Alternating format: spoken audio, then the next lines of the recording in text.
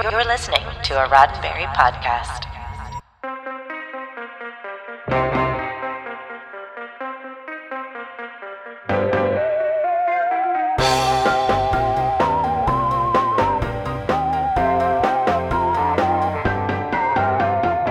Robert Urich had been a TV staple for over a decade. Young, handsome, and talented, he had steady work through the 70s. After making an impression with the series Vegas, and since the studio had Urich under contract, they began looking to put him on the big screen. With the second two Star Wars movies burning up Hollywood, Sci-Fi was a hot ticket, and Urich found himself cast as the lead in a swashbuckling tale of swords and robots. I'm Earl Green, and this is your Sci-Fi 5 minutes of science fiction history for March 16th. And today, we skate across the thin ice that was 1984's Ice Pirates. Urich wasn't expected to carry the film alone. He was joined by John Carradine and Angelica Houston. It was also an early outing for Ron Perlman, who would later garner attention in The Name of the Rose. Max von Sydow also puts in a cameo appearance late in the film.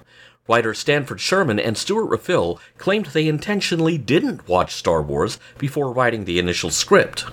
So a cast with no real sci-fi experience, just like Star Wars, with swords, robots, and a princess, just like Star Wars, loosely based on Jason and the Argonauts, just like Star Wars' famous mythological roots.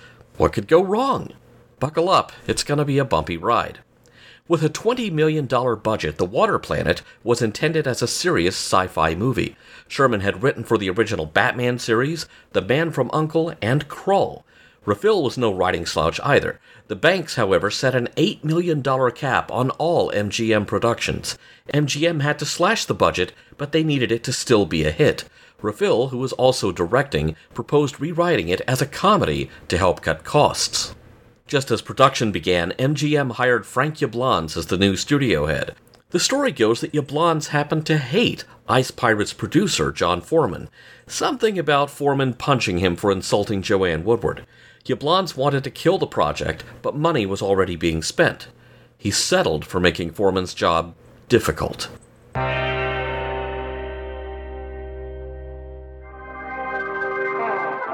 Raffill said repeatedly they were just trying to make a funny movie.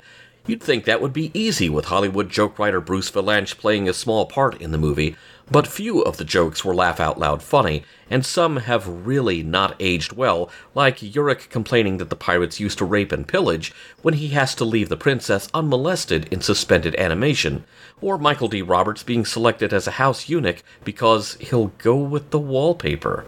The movie can almost be credited as early steampunk. The art department budget, having been slashed, used anything they could find to dress the ships. The intention was to give them a run-down mechanical look with an 80s sensibility, which meant lots of cushions. That budget awareness is visible throughout the movie. Today, the costumes scream 1980s. Back then, they were what could be put together for not much money. There are miles of metallic fabrics, lots of plastics, and shoulder pads you could land helicopters on. A careful eye will spot light fixtures from Star Trek The Next Generation. At least a couple of places in the movie you can spot vehicles from Logan's Run in the background, and the pirates are finally captured as they head toward a domed city, which was actually footage from Logan's Run. The studio fired the sound crew halfway through production with no explanation. They would shoot scenes only to find them taken out later by editors on orders from studio heads. Eventually, the film was finished and released. Unfortunately, it was late to the space adventure genre, and moviegoers' attention was lagging. It also hit theaters at almost the exact same time as The Last Starfighter, which featured cutting-edge computer graphics. Ice Pirates did recoup its investment in the end, but it was far from the hit MGM had hoped for. Today it holds a unique position on Rotten Tomatoes at 50%, which means the odds are even whether you'll enjoy it or not. This has been 5 minutes of science fiction history, your daily Sci-Fi 5 for March 16th. Sci-Fi 5 is produced by Roddenberry Entertainment.